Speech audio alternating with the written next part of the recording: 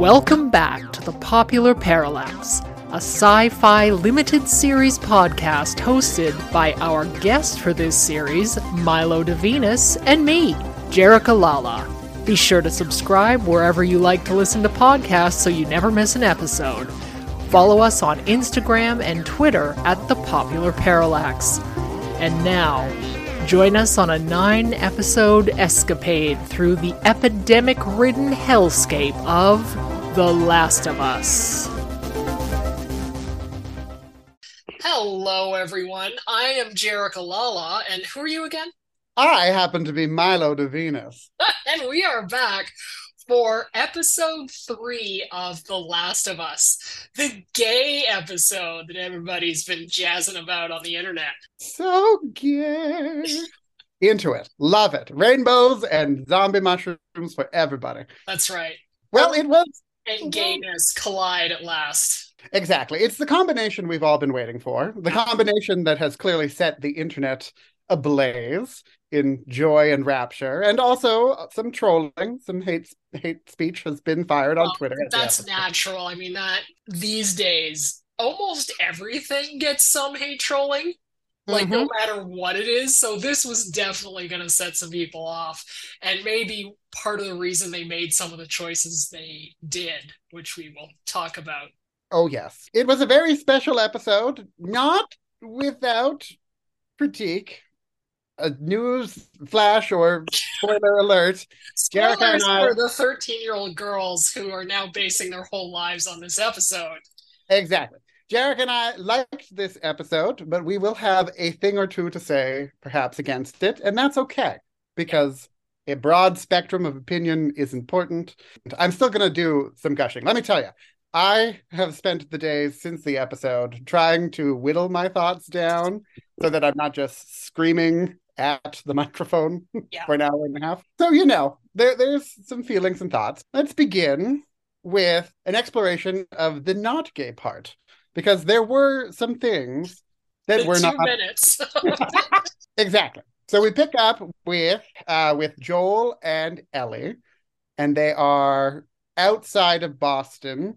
It says just 10 miles west, right? Yeah, 10 miles west. They're on their way to Lincoln, Massachusetts, which who knows where that is, but they are Canadians. We're like, fuck, who cares about that? Nobody cares. I don't need to hear about that. Yeah. Send me a show in a location that's real, like Grand Prairie or something. That's right.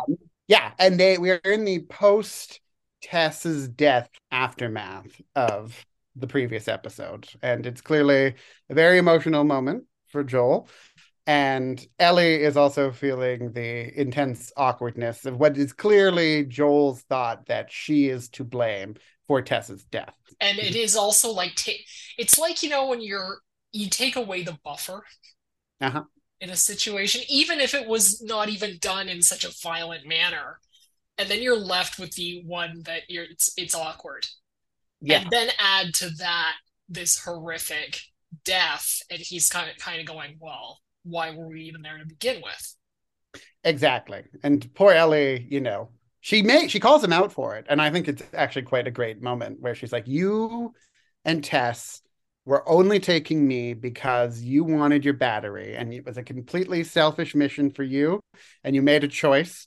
And unfortunately, there were really upsetting consequences, which Joel obviously is not in the headspace to hear, but she's not wrong. Well, I really enjoyed that because she sort of does that little speech and says, so don't blame me for something that isn't my fault. And I thought we were going to get a diatribe, and he just nods. Because he is a smart man, and that he is used to obeying the female voice that is talking and saying, hey! And he even against his judgment, I think he's just like, yes, ma'am. Yes, ma'am. So good call on Joel's inner dialogue. I'm sure that does not strip away any of the resentment, but at least he has a buffer in his brain to say, okay, stop, think about this. Don't blame the little girl. Tell her about airplanes instead. That's right. We do get an airplane chat, which I thought was fun, maybe, covered later on in the episode, which is like, I've never been in a car before. That's a lot of surprise transportation moments for Ellie in this episode. Yes, there is. And by airplane, they see a wreck, like a shipwreck, but it's an airplane.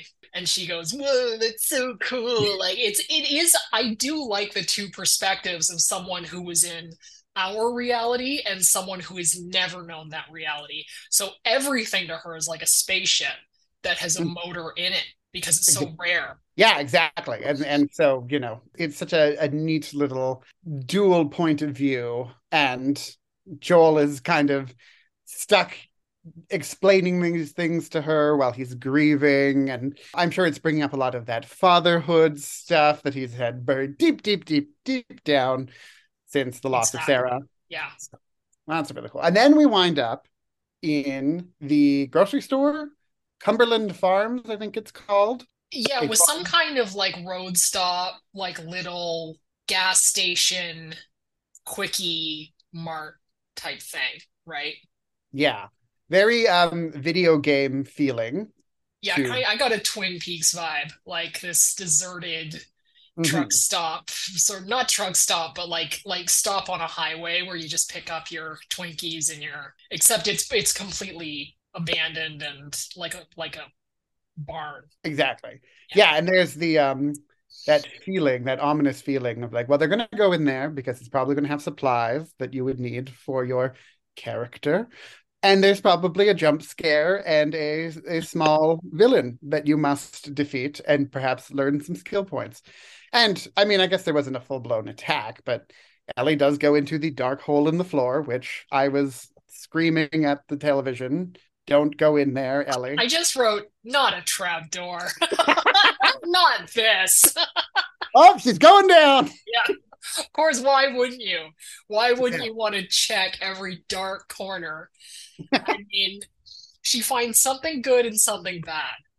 Exactly. So what's the bad thing? Because I found this extremely disturbing. I'm not sure if this zombie creature falls on the like second tier of infection or the full-blown clicker level, which is the third tier, because it did have the growth over a large portion of its face. But I think as long as they still have eyes, they don't still seemed quite human to me. It was horrible. Yeah, and it was really upsetting. I think it was an opportunity, of course, for us to take a close look at one of these creatures because we've only seen them sort of running in and out and wreaking havoc. But it is also extremely disturbing to see that still human eye and just imagining what it would be like to be trapped under rubble with a mushroom growing out of your head, not in control of your body, not really eating, but just living for years. Very, very disturbing, drilling home the kind of horror aspect of these zombies in particular, which is how much humanity is still left in them compared to other zombie media franchises. Right. Well, he's looking right at her. I mean, he knows she's there. He's sort of great. So it's this guy, was a guy. He's been caught in part of the building collapsing onto him under all these rocks. So she's actually safe. Mm-hmm. And he's sort of reaching out, trying to, and you think, does he want to attack her or is he in a like agony or like, oh God, I don't know if I have the stomach for this show. But then what she does actually bothered me more so. Yeah. She goes up to, when she realizes he can't really hurt her, she goes up to it. And I actually thought she was going to mercy kill him, but she just slowly cuts at his face just to see what kind of stuff comes out of him. Yeah. And yeah, like kind of sociopathic a little bit. Well, I was wondering if that was the angle they were going for, because she does eventually off him. She runs and she chooses his eye to do it. She chooses the eye to stab right through. But I do think in the same way that the zombie was supposed to straddle both of those lines, possibly begging for her to kill him, possibly wanting to attack her at the same time. So too, do I feel Ellie's character was half, oh, wow, that's really frightening and sad and I should kill him. But also that sort of play out of curiosity and the she slices at the skin. There's a bit of a disturbing lack of fear. And yeah, she's grown up in this world, but she's been inside the quarantine zone for most of it. And actually all of it, I think. And there are those questions of like, how does this affect the psychology of a child growing up? Yeah. what kind of sociopathy is present, not just from the apocalyptic world, but growing up under a military dictatorship. The violence and seeing people get hung in public and things Yeah, like that. I think she's wildly desensitized, like desensitized beyond our imagination, exactly. right? As to what she has been exposed to. So she is different. And I got that watching it, but I still found it rough to watch. Exactly. And I think we'll be confronted with a lot of those scenes throughout this series. And it is extremely disturbing. And something that I do think zombie shows have recently, and by recently, I mean in the last 10 or so years with the whole zombie renaissance, have started to it's what they call it. They call it the zombie renaissance. Fine. It's not Um, as much fun as the Renaissance, but I guess I can go with it. yeah, it's more fun than the original Renaissance. Raphael, who? Ugh. What isn't? Exactly. But yeah, I feel like a lot of these new zombie properties really lean into this whole like, oh, the many layers of the human psyche and what does trauma really do to all of it. And Yeah. sometimes it can be a little heavy-handed, but as disturbed as I was by this moment, I do think it was a well done moment for the show. Yeah, I agree. I thought Mhm. it was interesting because you want to know more, right? Exactly. But let's And get to the rest. We're spiraling into Joel and Ellie when really that was 5% of the show or less. we want gay shit, and we want it now. That's right. So the bulk of this episode is centered on a very special couple that are introduced to us and have their entire zombie apocalypse survival played out through the span of an hour and a half, roughly. So in the town of Lincoln, where Joel and Ellie are going to, we get a flashback to the early days. 2003. Exactly. And we see the government loading up people. And this is, of course, just after we've seen the aftermath of this, which is the people in the small towns have been rounded up, allegedly to be brought to quarantine zones. If there is room, there's very frequently not any room. And so they are mass executed in the countryside and just left in shallow graves. And one person in this town, Bill, played by Nick Offerman, is not having any of that. He's a gun-toting, I imagine, I don't know if Reddit or QAnon were around back then, but a QAnon reading, Reddit reading conspiracy theorist in a bunker in his mom's house. And he deftly avoids being carried off by the government. I've actually got his exact words written down. Not today, you New World Order jackboot fucks, which I really enjoyed, to be honest with you. But I have I went to a couple of film festivals in the States. This is going somewhere. In a very small little town that had its own Civil War field still preserved as a museum. And let me tell you, that place was full of this don't tread on me, freedom or death bullshit that was everywhere. So these guys are real. For people in Canada who think this is a bit rich, oh no. Like, this is a thing. And I'm not saying everybody who buys these snakes biting each other bullshit are going to have 20,000 guns in their basement, but they might because they're allowed to. Mm-hmm. Yep, and we've got our share of them here. It might be harder to get a gun in Canada, but people will still get them, and then we'll do all sorts of things with it. Yeah, this is one of the points in the episode where I have a criticism or two. Nick Offerman, of course, famously played Ron Swanson in Parks and Recreation, and I had similar critiques of his character in that as well. It's this very right-wing white nationalist narrative of a person who, is a gun hoarder, who's very anti-government. Not that the government isn't deserving of critique, but very anti-government in terms of like, I should be able to do whatever I want, whenever I want to. And these characters then get sort of a smearing of a soft, like, teddy bear. I know. I had the exact same thought as well. Exactly. And so it seems in this episode, the ultimate conclusion. Now, of course, Bill at the end of this episode, he states it outright, says, I hated the world. I wanted everything to burn, and only through Frank's love and the collapse of the world did I really realize my purpose and all that. And that's all lovely and very good. But it does carry this sort of message that if you just love these white nationalist gun lovers hard enough, they will change. Turn right. I know.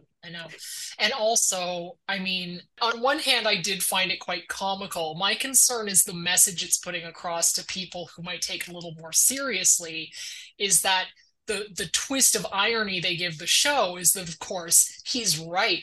He's right to have all these guns, and he was prepared, and now and it's just like, guys, like, don't, how can we, to me, I just think the character could have been written a little uglier, to be honest with you. And I think that he could have handled it as an actor. Why does he have to be so funny and so teddy bearish? Do you know what I mean? Yeah. Like they could have written him uglier, where you were like, "Ugh, I don't know about this guy." You know what I mean? But right away, even when he's cursing and thing, he is likable. And what's funny about that is, now I haven't played the video game, as I've mentioned, but I did look it up after because I was very interested in how this story plays out in the game. And Bill's character is actually a huge asshole from start to finish, apparently. Yeah. Much more paranoid, much more like directly on the nose with the machismo and the sort of threateningness of it. He is not played exactly as a joke, but he's definitely not someone to be empathized with as much as in the show. Yeah. I think what happened was they saw an opportunity because Bill is canonically exactly what they saw. They saw a good opportunity. Yeah. And Bill is canonically queer in the game as well. So they thought, okay, this is a place where we should insert some queer representation and expand on the character. And I do appreciate that. But if you're going to make the changes, then what I would have preferred instead would have been a gay man or a queer person who is in community. Lots of people who have marginalized identities will tell you that they are critical of the government, that they know that when a government truck shows up to say, get in, we're taking you to somewhere safe, that might not be trustworthy. And I would have rather have seen someone who was in community, who was helping other marginalized identities within their community survive, been abandoned by the government. You could have done it in a way that doesn't sort of wink at the camera to all the bunker having, fuck the government having people. Yeah.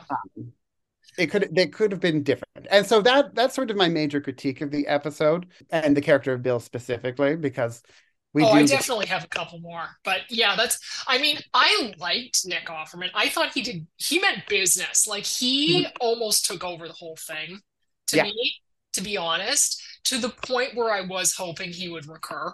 And I was kind of pissed also at the end of the episode. But I mean, I was thinking, your idea is better, obviously, but I was also thinking like they could have also connected that, because I mean, I could see somebody who is this QAnon type who's like kind of like a virgin who would never come out because that would not, but also give that gives a reason for like, I'm gonna hate you before you hate me. And I'm gonna be so macho, and so that you better not say I'm gay or I fuck you up. You know what I mean? Like that could have been some kind of connection to making a very unpleasant character. Yes. Do you know what I mean? Like, and I mean, that maybe wouldn't have been as positive as in Community, but it also would have been a little more believable. That's for sure. You know what I mean? Like it would give some kind of more purpose to this, like, instead of just this like, oh, it's this guy, oh, and he's gay. And then you like throw it in and you're like, what? Really? You picked that up? Like I didn't pick it up. Like what? Like, I don't know. Yes, they did. They did, I suppose, sacrifice the opportunity for a much more unlikable character to give us some very broadly sweeping romantic moments and a very earnest love story. Yeah. But you could have turned him to get better as the relationship progressed. You know what I mean? I just think it was too easy. Yeah. for him to become a good guy, because he kind of was almost a good guy to start. He was just kind of cranky. You know what I mean? But he wasn't like a bad, like he wasn't a guy where you'd be like, I'm really afraid of this guy. And I Exactly. don't think that's Offerman's fault. I think that's what they wanted, and that's what they had him portray. Yeah, that's Like for sure. like he was, and I will say I kind of, because I kept going, what, like fun, like how funny some of it was, and I was like, maybe they just thought we need this, we need a break Mhm. from how dismal and dark the show is. Because I will tell you, like when the other guy went to play the piano and he's like, no, no, no, no, thank you, like I started laughing. I started Uh-huh. laughing out loud because he is so fucking funny. Exactly. And you can see the writing all over this episode. The thought process was definitely, we've had two extremely grim episodes prior to this. We've just come off of a major character death that is clearly going to linger with the main characters for a very long time. We need some gentle, purely loving moments here And some levity. and some levity. And I Because there don't, was humor as well, like when they meet Joel and Tess, that's fucking funny. Like some of that's, anyway, we haven't even gotten to Frank. yes, We haven't even gotten to Frank. yes. I will be setting up another meeting for this episode, but it's okay. That's I'll okay. cut it down. We I'll can cut it edit it all down. down. I'll just cut it down. Yes, so we meet Frank when he plunges into Bill's deep dark hole at the beginning. You want to talk about levity? I Yeah. had a laugh there. Uh, it I yeah, was it just was like, who's writing this thing? Like, what is this? so I saw Murray Bartlett there, and I knew he was going to be. And I'm a big fan of Murray Bartlett's work. And as soon as I saw him cast, I was like, "Oh yeah, we're getting something gay." This was before, you know. Yeah. The character of Frank again changed heavily from the video game. Not that I watched the video game, but I looked it up afterward. And actually, before going into it, when I first saw Murray Bartlett was cast, I just Googled what their storyline was going to be. And I read, I think it was in the Hollywood Reporter, an article that said, we're going to get the story of Bill and Frank. They are a gay couple who will appear in episode 3. Their storyline will be expanded upon from the Last of Us game. And then in parentheses, it said, Frank is briefly seen as a corpse in the game. So I, going into this, had this idea that we were going to get another Bury Your Gays storyline, which for people listening who don't know, Bury Your Gays is the very common trope that you see where gay characters wind up dead, Yeah. either brutally or very tragically. Like what used to happen, well, still does happen to black characters as well. They just happen to be the Exactly. ones that get killed off, right? And I wondered, I was hoping, I feel like this episode, they tried to put on a huge band-aid and it was too big. We needed some work on that, but Well, so I was going into this episode with a lot of excitement, but also a lot of anxiety about that Bury Your Gays trope. And I will say that I was very happy that we did not get tragic death at any point. I mean, there is a sort of grander tragedy, you know, to the world ending and dying because you've got, well, I think it's MS that I Frank thought it was won. maybe it was ALS or something. Exactly. Yeah, But it was a yeah, degenerative disease that was happening. And, you know, it drives home this idea that, okay, like, even though there are zombies running around and there are like horrible government agencies killing everyone, the other painful aspects of life will also continue regardless. And, you know, we talked about this a little bit in the previous episode about what it would mean to be living with a chronic condition or living with a disability in this world. And this is sort of the reality of it. And so that is sort of tragic, but it's still at no point was there any sort of like gratuitous zombie eating massacre somebody's thing. head or so. Yeah, I know, Exactly. yeah, Which is what happens to Frank in the game, from what I've read. Apparently, he and first and foremost, he and Bill, they live together for 20 years, but then they have a huge falling out. Frank steals a bunch of Bill's shit and abandons him and is on his way to meet a smuggler who's supposed to take him into the Boston quarantine zone when he gets overrun by zombies and like bitten and decides to hang himself so that he won't turn, which is very grim and wouldn't have been my ideal queer Sounds more like the representation. show, to be honest, but Exactly. I don't know what this was, Milo. I don't know what I was just like, what? Okay. It's Yeah. not really what I order when I want sci-fi horror, but I'll sit through it and shut my mouth because Yes. I mean, yeah. it's definitely not in the like massive horror side of the story, but I do think we needed that point of reprieve. And I'm glad that the queer characters in the show got to be that point of reprieve, Mhm. because there will be people in down the line who will get devoured, and we will see many more brutal deaths, I'm sure. Yeah. So to have this sort of idyllic little town safe zone for this small moment, I appreciate the deviation from the narrative, even if it does feel a little out of line with the horrors all around and that kind of thing. Yeah. And I do like a lot of the storytelling that happened here. What was the name of the director? Peter Hoare. So Peter Hoare, the director of this particular episode, is a gay man, and I think he lent his lens properly to this storytelling. It felt like a story of gay men told by a gay man, as opposed to, straight people Yeah, doing, trying to fake it. Yeah. exactly. So I did appreciate a lot of those moments there. There was some tenderness. There was like that one pseudo sexy moment, but I there was a hated that. I hate I don't want to see a straight sex scene. I don't want to see a gay sex scene, yeah, especially with Nick Offerman. Like I was just like, it's going on too long.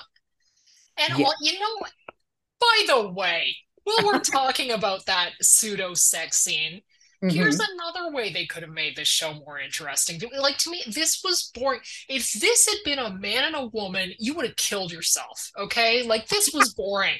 And to me, it followed way too closely to a standard of a straight relationship, like a romanticized version of a straight relationship. And so that was part of my issue right there. But that sex scene where he was like, by the way, I'm not a whore and I'm going to stay here long. And I was like, why is it not okay to say that this starts as transactional?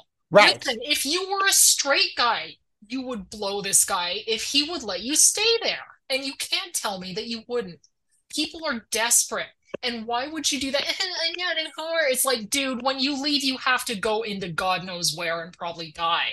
Don't act like you're not. Like, I have to tell you, it's nothing against the actor. I didn't really enjoy that other character. Okay. I thought he was just written, one, like a wife, which is not enjoyable for me. And Mhm. then two, surely he also must have some survivalist instinct to him to have made it to that thing. And I didn't see that. I felt like it was just like now I'm here and daddy's going to take care of me, kind of like I'm going to grow strawberries out in the thing. And I'm just like, but you had to have some survivalist, like tough ass instinct to get yourself there alone out of 10 people. You can't tell me you just got lucky. Well, that's sort of how I interpreted that introductory moment, though, of him in the pit when Bill asks Frank, "Oh, you're alone," and Frank is like, "Oh, there were 10 of us," and I That's thought the implication there was that Frank really did just get lucky in that moment, and his whole character was set up to be sort of this person who did need taking care of.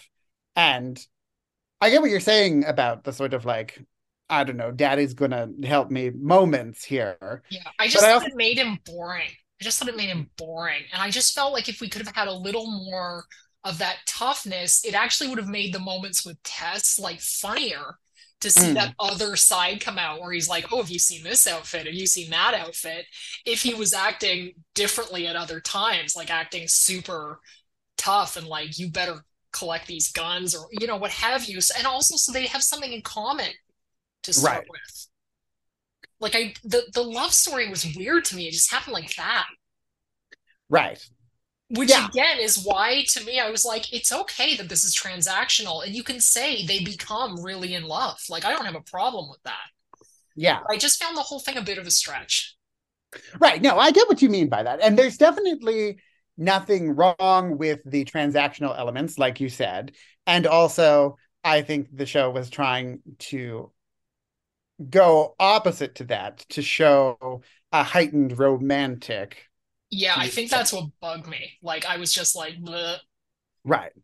And I think, you know, as the show's internal storyline goes on, the number of people who will survive in the apocalypse who don't have the like hardened, we just got to do what we got to do to survive lifestyle will diminish. Yeah. And so I think a part of it, and this is maybe me just trying to justify some of the choices here, but I think part of it might have been to show that some of the sort of softer people will make it through, or at least in the early stages, if maybe just out of sheer luck, because again, if Frank hadn't been surrounded by 10 other people to get eaten, and hadn't stumbled into that hole, and hadn't luckily found a gay man in the closet, perhaps wait, and hadn't also been very handsome, Murray Bartlett, the character, and very forward for something that's not transactional.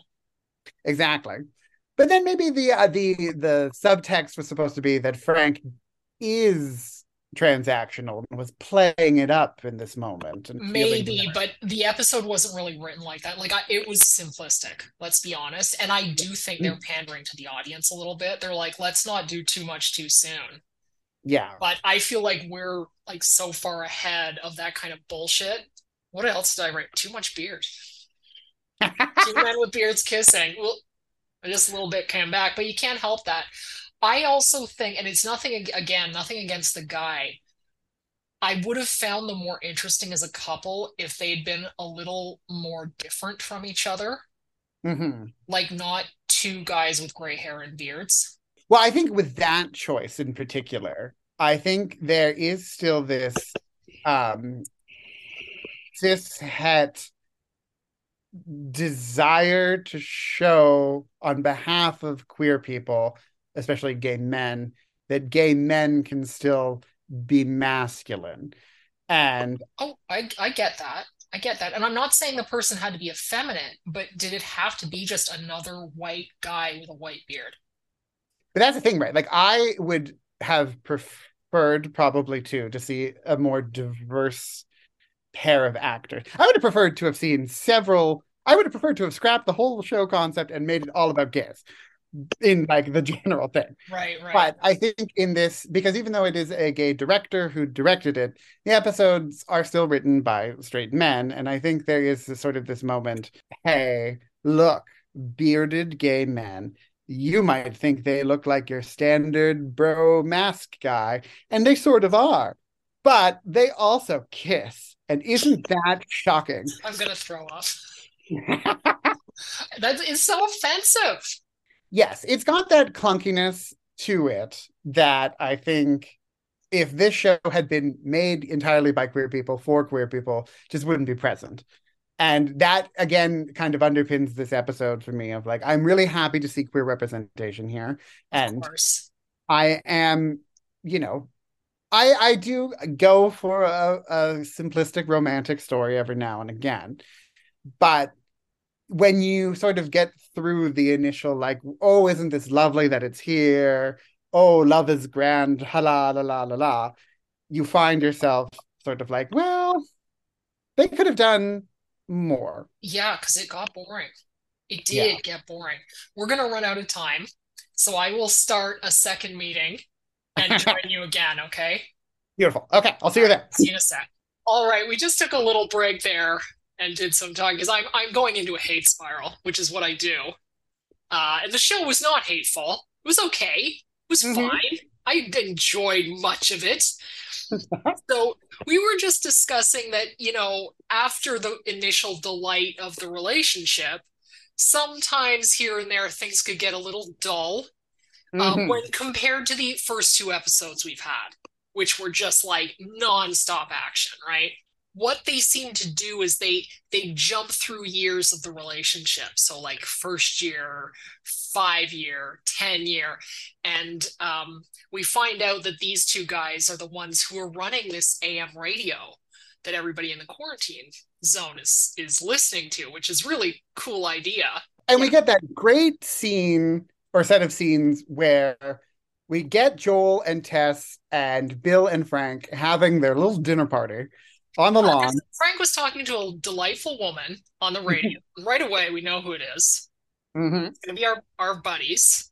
Mm-hmm. And sure enough, they invite them over, which Bill is thrilled about. Like, he does not want anybody in his little neighborhood. Mm-hmm.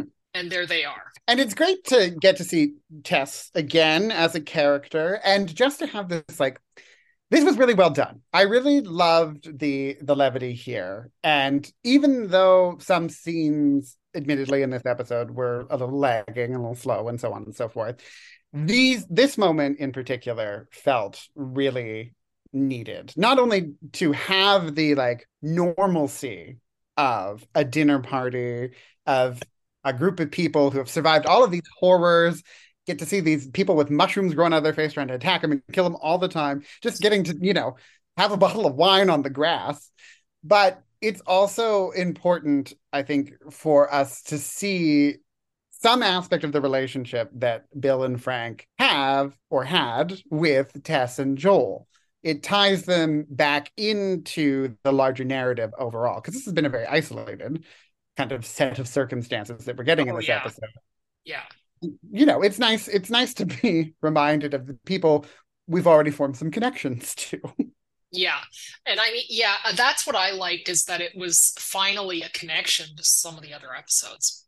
Frankly, I mean, I did love seeing these characters, but you are being taken down a whole new road where you've basically literally just established a connection with the lead characters of the show, and now we're going somewhere else entirely.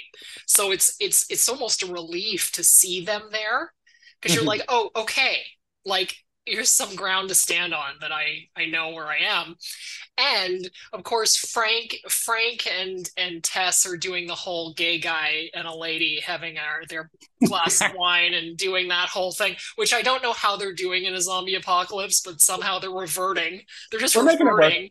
And then Joel and Bill are having a douche off. Like, they're just both these shitty guys. One of them's just literally holding a gun at the dinner table, pointing at, like, it's Bill, like, has his gun pointed at Joel, and Joel's being a big man too. He's like, get that fucking gun out of my face. How about that? I'm just like, this is wild. This is the funniest thing in the whole show. Exactly. It was so fun watching. Nick Offerman and Pedro Pascal are both such charismatic actors, and such, like, they've both got that lovable goofball personality off screen, and it's just so fun to watch them play the biggest assholes in the world. And, like, God help, like, this is the one nice moment that these people are probably going to get in, like, the entire stretch of 2 decades after, like, war and zombies, and they are still finding time to just be pieces of shit about it. And it's a full pissing contest, right? And exactly. I love the, like, and you've got to think too, like, Joel's mentality is 2003. So it's all you can do to say, you and your other person, it's this Texas guy just being like, don't be a homophobe, just be cool.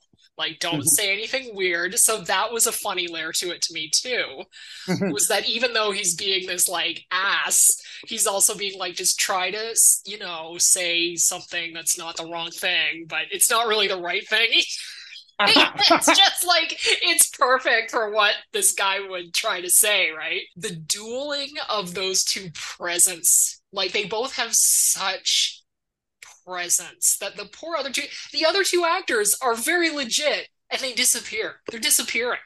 Because these guys are just, like, the presence of them. Like, they're the kind of people, if you were watching them in a show on stage, you'd never take your eyes off them. And it's not about being attractive, being the internet's daddy, or any of that bullshit. It is presence. There's just, because, I mean, Nick Offerman isn't exactly like a dreamboat. I mean, he's fine. He's cute. But it's not that. It's something else where you're just like, I'm going to watch everything that you do. So seeing two people like that, like, share a scene is really fun. Exactly. And it speaks to all the potential. Like, when I heard that Nick Offerman was cast in this, I was so excited. Seeing Nick Offerman and Pedro Pascal play off each other just really drives home the idea that I wish these characters. Okay, fine. We don't have them as the main crew alongside Joel Yeah. and Ellie. Yeah. Sure. But, we could have had them show up. We could have had a big battle. So we get a big battle in this episode, sort of. We get the Raiders attacking Joel, not so It's subtly. humans attacking, not zombies. Humans, raiders going, oh my God, neighborhood full of shit here. So, not surprising. Exactly. Joel, not so subtly, lays out exactly what's going to happen in the plot as it comes along. Thanks, buddy. Okay. And it literally happens the next minute. The show is leaning a bit on the exposition. Sometimes I find it obnoxious. Sometimes I appreciate it. And I think that's true about all exposition in a lot of stuff. Yeah. This just wasn't laid very subtly. Like, it was literally like he says, they're going to come at night. They're going to come quietly. And sure, the next second, that's exactly what was happening.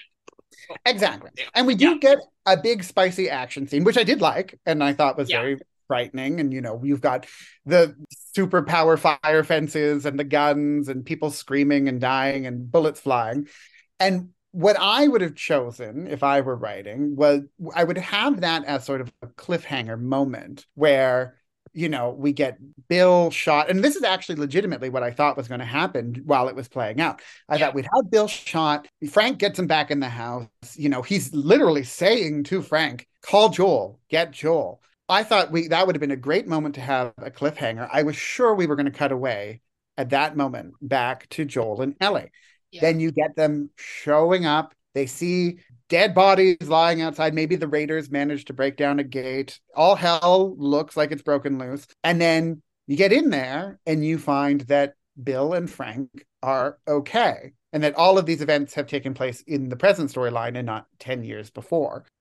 We could have just given Joel and Ellie their shit. We could have had those, fun banter moments go on again, a reprise of Bill and Joel's interactions, maybe a sweet, nice moment, or even better. I mean, Frank clearly we saw had a bond with Tess.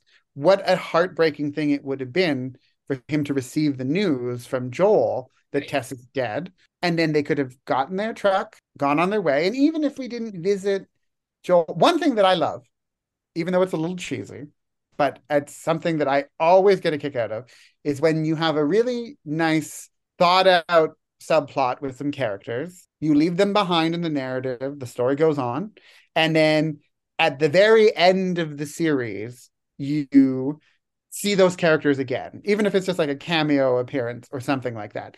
And wouldn't that have been great? Like, we know that Bill and Frank are safe in this compound. Exactly. It's a Civil War fortress. It is because I got Civil War vibes when he got shot and he's on the dining room table. It's a very old-fashioned look, and then there's fire outside. And then the whole thing reminded me of this compound that I mentioned that I visited in the States. Like, it's just instead of surrounded by wood, it's surrounded by barbed wire. But it's very similar thing of this stronghold.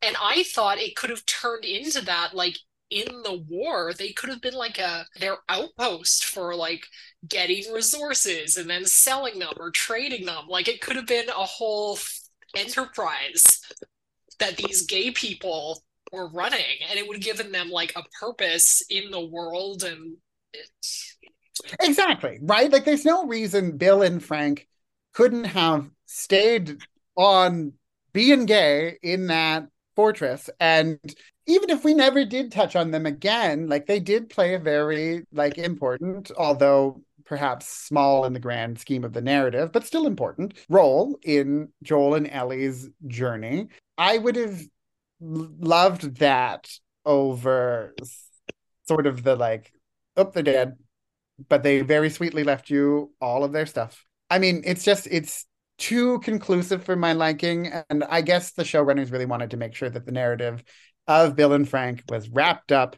I would have thought that Bill and Frank, when I first saw them cast, if they had been like, I don't know, members of the Fireflies or some people that help facilitate a leg of Joel and Ellie's journey in a longer fashion, I would have taken that. Quite honestly, like, I was okay with the story concluding where it was. I understood, but I won't really be satisfied ultimately until we get a 6 seasons and a movie story where it's just gays. Yeah, Gays and the zombies. absolutely. No Sure. straight people to be seen. They can play the zombies if they want, but I want a zombie narrative where the gays are central and they go on and play pivotal roles, and we get to see them not just in like a cute, sappy, romantic way, but with all the complexities that we are seeing straight characters usually get to play through in these stories. Yeah. I feel like they found it very difficult to give them any real flaws, except for ones that could be played for comedy. Mm-hmm. Because Bill shouldn't have been as enjoyable as he was. And I mean, I think part of this, I had mentioned, like, I think this is a me problem as much as a them problem, but I do stand by it because, I mean, when I think of queer content, and I don't want people to think that I'm anti seeing gay people in a thing. Like I was saying, I'm the queerest bugger there is. This is not the problem. But I don't like this. I don't like any content where I'm thinking I'm getting like a horror movie and I get this like kissy kissy face like thing for so long. A little bit is okay, but this was a whole show basically of a very, I'm sorry to say, like a gay couple posing as a straight couple. Like that's sort of what I got out of it a little bit. Like it was very what straight people expect of a romantic relationship to see. Like there was a bit of that to me. But when I think of like queer content where I go like, whoa, that was wild, is something like, the Shape of a Dog or whatever. Right. And again, that's not a queer actor, so that's its own set of issues. But what it showed was that not only can gay people be unpleasant, they can be complete crazy sociopaths. Self-loathing, and I mean, that's too dark for this. I'm not saying they had to go that dark, but once you see that, this seems unbelievably tame, almost to an insulting level, because they're afraid to give them really negative qualities that I think would have really spiced things up. Right. And that's the funny thing too. Like I was reading about the character of Bill in the game after the fact, and apparently in the video game he's a total asshole, right. And just all that paranoid QAnon stuff right to the front. And I might have not wanted to see as much of that in this, but there is a certain saccharine component to what we saw in episode 3. And I do think you make a very good point there about the straight interpretation of romantic love being transposed onto queer people. Yeah. Now, did I shed a few tears during the strawberry scene? Yes, I did. Sure. I got my weepy moment. I thought it was cute, but I thought it was long. I know you did. I know you did.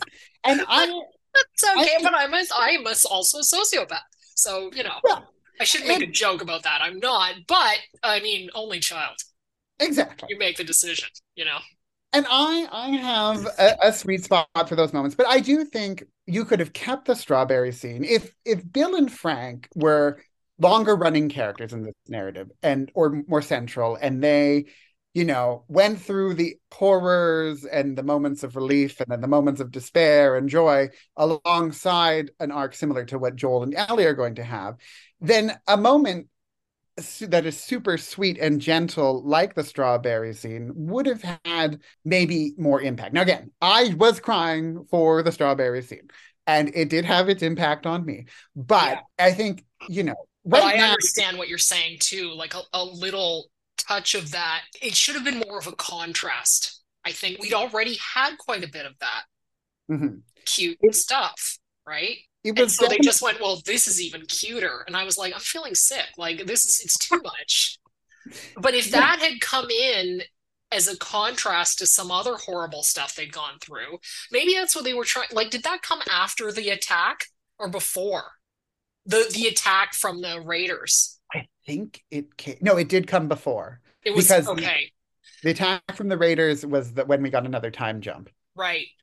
That they took that moment as well in that strawberry scene for the sort of for the Bill character to say, oh, I'm so sorry, I'm getting old faster than you, and the other guy's like, oh, I like it, like whatever he says, but he says, we're doing great, we're still here, which is the best thing that he got to say in the whole, like, he's right.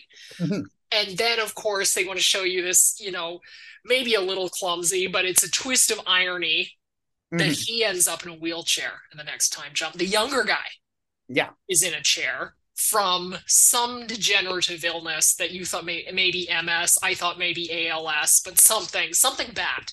And that leads us to the grand finale of the narrative of Bill and Frank, which, is where we both took a little pause on this. It was very theatrical, to say the least. But they wanted to make sure you knew that this wasn't theatrical by having one of the characters literally say, this isn't the end of some tragic play. And I'm on the TV, I'm like, yes, it is. Ma'am, this is Shakespeare. This is Romeo and Juliet. Like, what an uncomplex, simple thing that is so difficult to swallow to me. I mean, it's really hard. I spent a lot of time thinking about this afterward, and what, God forbid, if I were ever in a situation even remotely like this, but yeah, it is hard to say what exactly you would feel, because on the one hand, sure, the world has collapsed, and you do have this degenerative disease, and I think Frank at one point does say there was no cure for this before. Yeah. Anyway. And so I can see the outlook where it's like, let's go while I still have my mind. Let's go, while we still have a peaceful moment. Who knows who's coming to knock down the door the next day. Right. But I know that if I were in Bill's position, I would be flipping a table and be like, what do you mean? We've survived all this way. You can't give up. I would be furious at the suggestion, hypothetically. I mean, again, let's hope we never get into this situation, but like, I have trouble with the romanticism of it. I never find this sort of thing romantic, really. I know, and it didn't help that they actually said this is so romantic. I was like, stop it. And stop telling me what to think, because I am not thinking that, let me tell you. And I don't doubt that it would be exactly in the thought process of Frank as a character, since we've seen Frank sort of play out like this character. Be that guy. Yeah. Be that guy I want to slap a little bit. Yeah. Exactly. So like from their meet cute at the beginning when he plunges into Bill's big gaping hole, very on the nose, right through all of the wine shop and stuff. So Frank has elements of a character where I would think, oh yeah, he thinks he wants to be Juliet. Exactly. He wants to do that. And so I don't know. But again, like I don't think it's implausible. And maybe this really is just a case of me chafing against a choice that works for some, and it's just not a choice narratively that I would make in my own version of telling a story like this.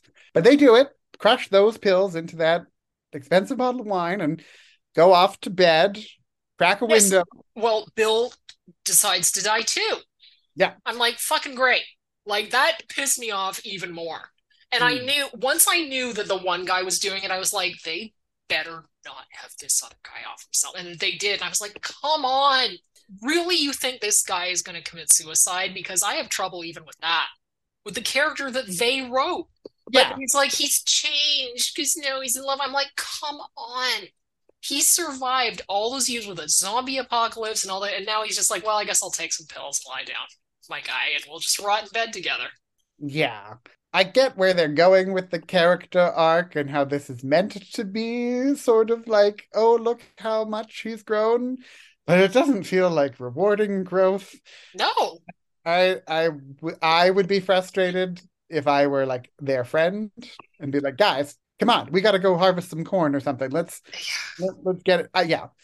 But they did not die getting shot in the head by horrible, murderous raiders. They did not get their throats ripped out. That's apparently how Frank dies in the video game. He's fed up with Bill's shit. He leaves the compound. Apparently, he's on his way to go meet a smuggler to get let back into the Boston or let into the Boston quarantine zone, and then he gets devoured by zombies and he hangs himself before he turns. I would still prefer this over that for sure. And I did. So I had my two weepy moments. I had my weepy moment one with the strawberries, and I did have my weepy moment with the open window.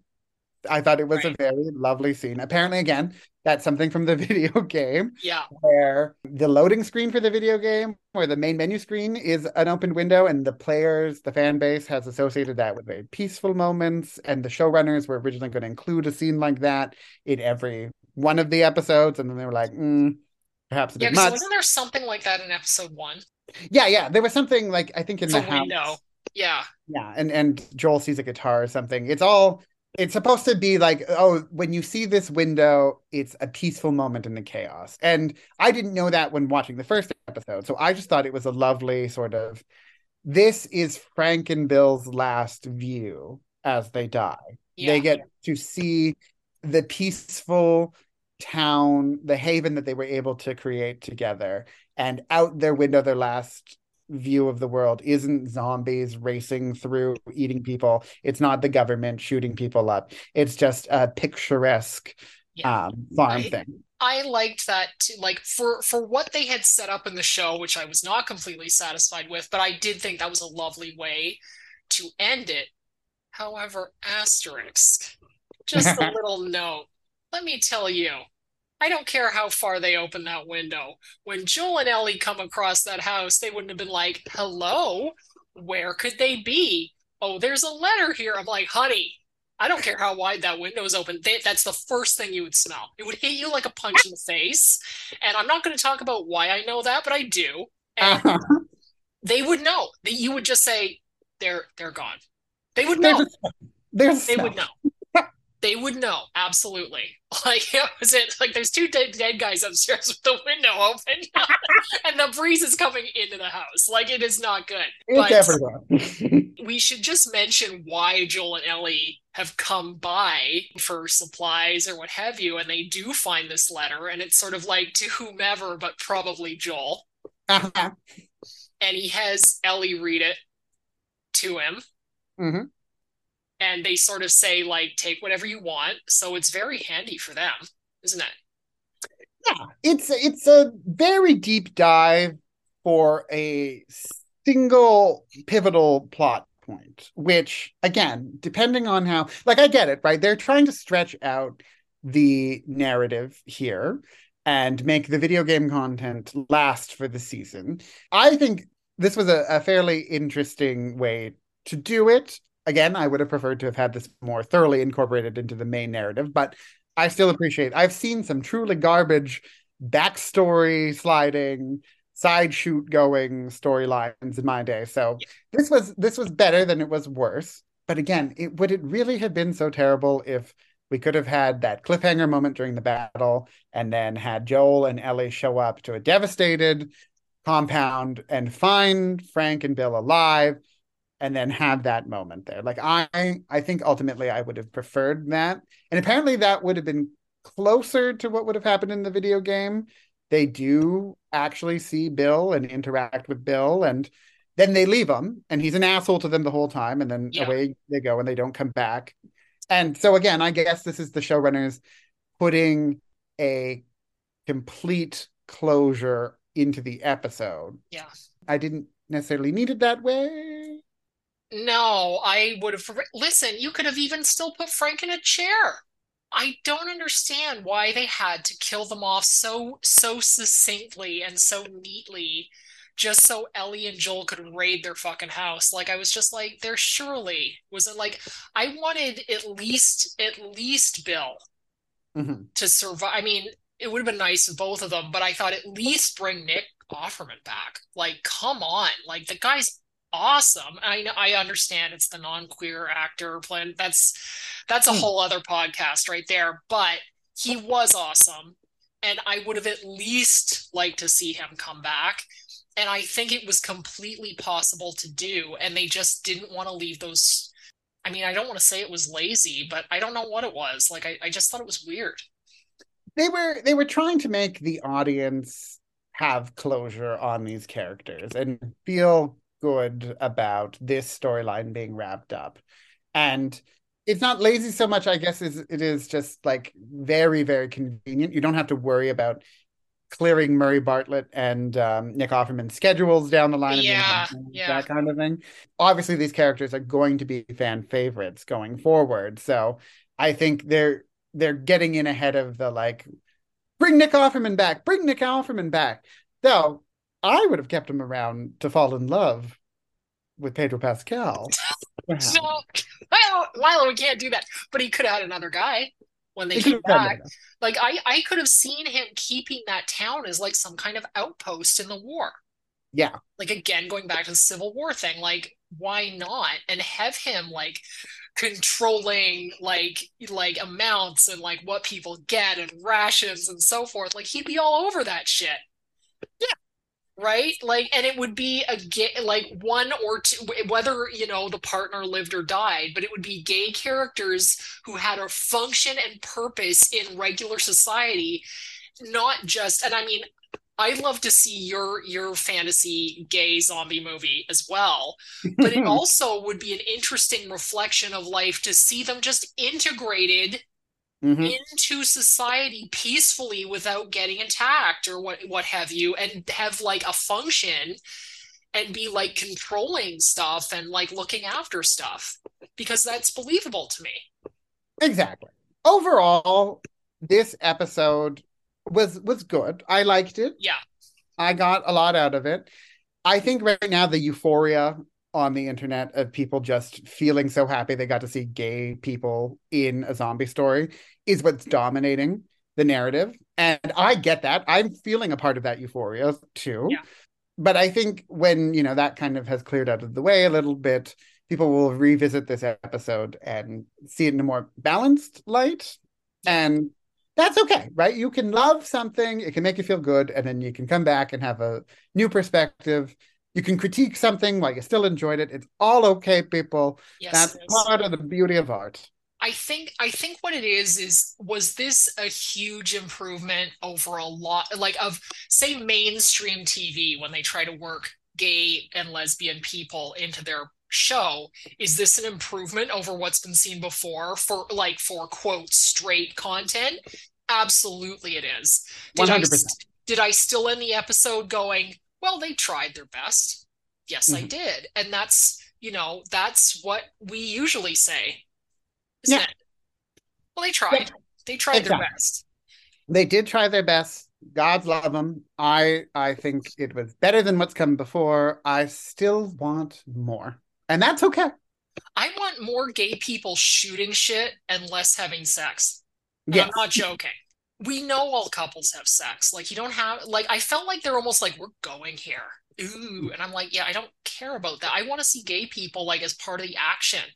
Yeah. And, like, shooting the shit. And, like, you know what I mean? Like, and they showed that as well. But I guess it's sort of the basic, like, look, they're humans too. And I'm like, come on now. Exactly. I just want, I want a very grumpy old lady. That you are, Jerica, and we love you for it. That's okay. Yeah, I want to see the full breadth of human experience permitted to queer characters. I want to see community. This, zombie stuff really has a soft spot in my heart because back when I was getting into it in university, me and my queer friends, every Friday night, we would get together and have a zombie night, and we would watch some zombie fiction. We would incorporate zombie jokes into our everyday lives, sure, but we'd also talk about the very real scenario of what it means to be queer in disaster situations. Sure.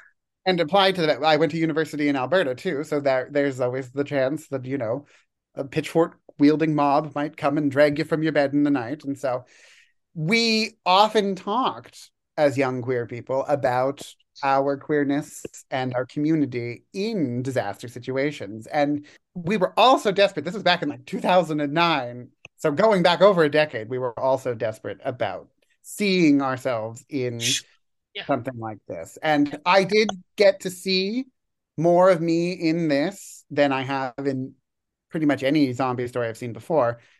But I still want to see the fullness of me and my friends in these kinds of shows. So, well said. Anyway, I'm still excited for next week. How Absolutely. about you? I'm excited to get back on the road, baby. And now they've got a car, and the kid's acting like she's in the Challenger spaceship, but they've got a car. It's exciting. So now they can move a little faster. Exactly. And who knows what horrors we will come across. Ellie's got a gun, so watch out, people. And Ellie has found herself a gun, unbeknownst to Joel, who said, "You can't have a gun." But she found one because they were at that house that is full of guns. And so she found a little one in a drawer, and she just went, whoop. Ellie's going to shoot somebody. Yeah. Can't wait. Will it be a good guy or a bad guy? We don't know. Will she save Joel's life or shoot him in the butt? Who knows? Well, she's got tampons now, too, and that's a beautiful thing. Yeah, so. She got her tampon. She found a zombie, but she also found Tampax Pearl. Exactly. And that's something to get excited about right there. I was very happy for her. Bless her heart. Me too. Uh-huh. Yeah, that's a rough world for a 14-year-old girl, for sure. She is tough, but Tampax are nice, too. Exactly. Finding menstrual products and getting a shower, these are things that would be very, very important in the zombie apocalypse. All right, well, we've talked our faces off. I want to just clarify, this is a very special episode, and our next episode will be back to our normal length of about 40 minutes. But this one's going to be a little longer. We'll see how much longer in the edit. Wonderful. Well, Jerica, until then, can't wait to chat. All right. Thanks a lot, Milo. Bye. Bye. You've been listening to the Popular Parallax Limited Series podcast. Thank you for tuning in. Follow us on Instagram and Twitter at Popular Parallax. Episode produced by Ann Meehan. Theme song by Ken Chamberlain. We'll see you next time. And remember, daddy is a state of mind, you know what I'm saying? I'm your daddy.